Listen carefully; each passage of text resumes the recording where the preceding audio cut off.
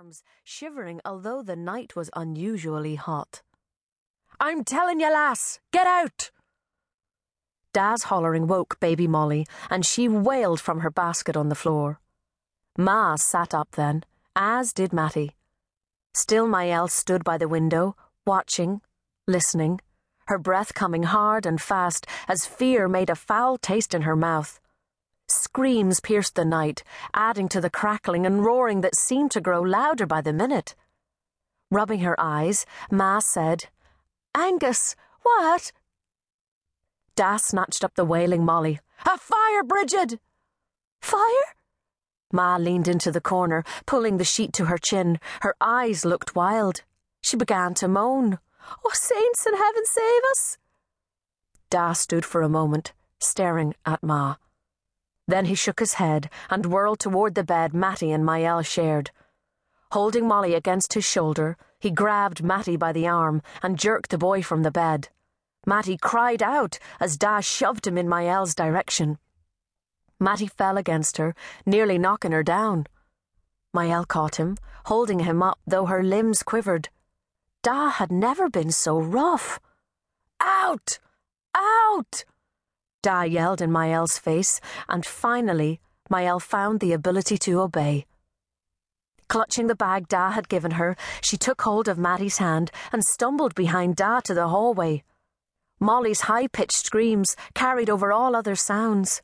The baby's red face furious as it bounced on Da's shoulder.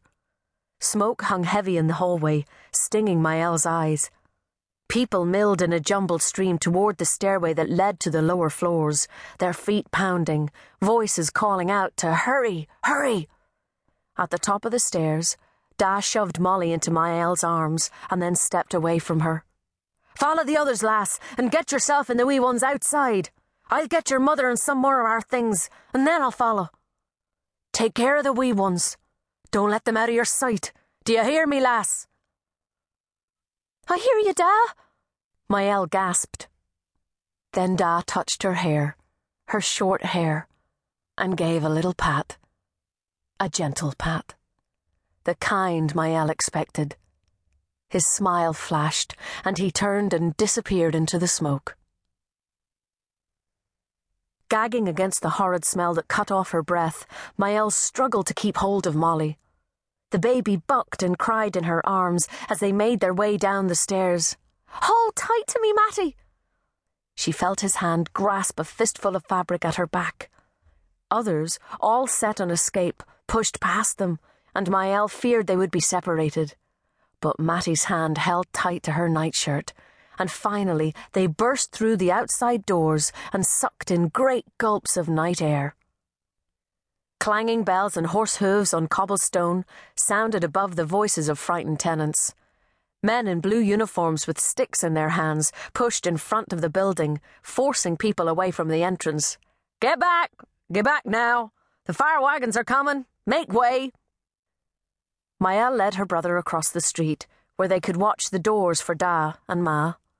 She sat cross-legged, the sack at her feet and Molly in her lap. Matty stood beside her, his hand clamped on her left shoulder. Matty and Molly both cried. But Maëlle didn't cry. Blinking to clear her vision, she squinted across the street. She didn't want to miss seeing her parents come through those doors.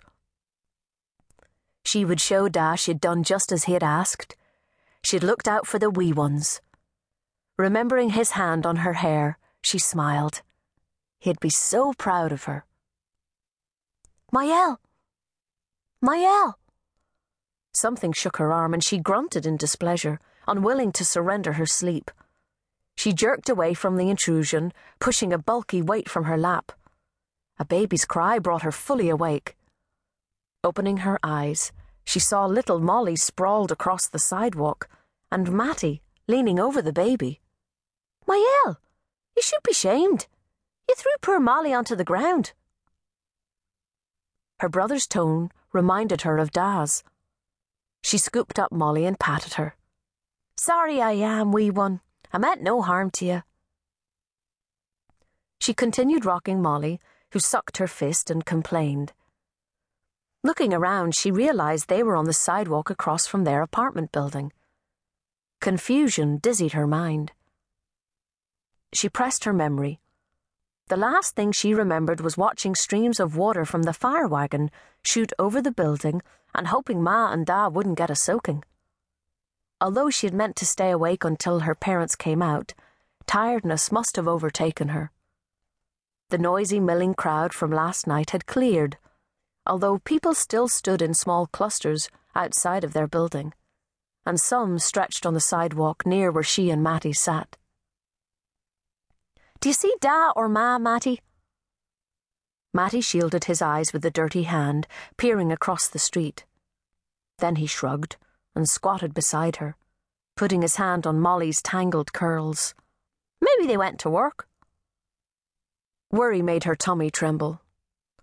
If Da and Ma had already left for their jobs at the manufactory, they wouldn't be home until late.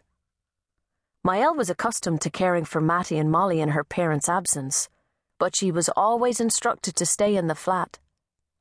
Da would not be pleased if they spent the day outside. She struggled to her feet, her movements awkward due to Molly's uncooperative bulk. "Pick up the bag, Matty, and come with me." "Where are we going?" "To the flat. We can't be outside in our nightclothes." Maëlle looked both ways, then dashed across the street, wincing when her bare feet encountered rocks. Matty followed her as she made her way to the concrete steps leading to the doors of their apartment house. But before she had taken 2 steps upward, a stern voice froze her in place. "You there, boys! Where do you think you're going?" Maëlle turned and spotted a scowling man in a blue uniform, pointing a stick at her. Confused by the term boys, she raised her eyebrows high in query. "Is it us you're speaking to, sir?" "Yes, you."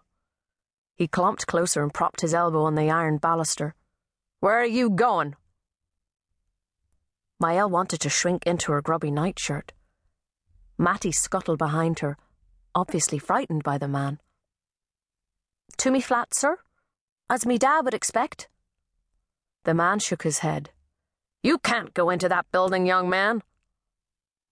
"Young man?" Maëlle scowled, then realized he must think her a boy with her short hair and Da's old shirt. Shame engulfed her again as she recalled being shorn at the Ellis Island station due to the knits that had taken hold of her head during their journey. Da had soothed her with the promise her hair would grow back in time. She wished it would hurry. To the man, she said, "Why can I not go in?" "It ain't safe. There was a fire last night." Maëlle looked at the building. Although the smell from last night remained strong, she could no longer see the yellow glow. "Is the fire not gone, then?" The man looked at her as if she'd gone daft. "Well, sure it's gone, but it burned out several floors. If you go in, you could be hurt."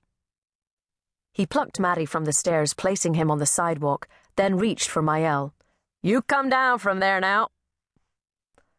Maëlle scrabbled down the 2 steps to stand beside the cowering Matty. Her heart pounded too, but fear of disappointing Da was greater than fear of this stranger. She peered up at him and argued. "But I have to go in. Me baby sister needs a nappy change." "Well, you won't find no nappies in there. They'll be all burned up." Maëlle's gaze jerked to the building. An image of their cottage's fireplace appeared in her mind, the flames licking at the peat Da layered in. When the flames died out, nothing of the peat remained except char.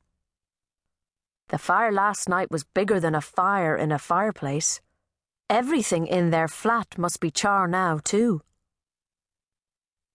She shivered and sat on the step, cradling Molly in her lap.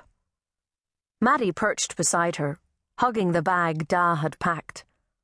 He leaned against her arm, and she took comfort from his presence. She thought the man would leave now that they weren't trying to get inside the building, but instead, he squatted in front of her. "Do you have folks?" Maëlle nodded. "Yes, sir. Me da is Angus, and me ma is Bridget. Angus and Bridget Gallagher."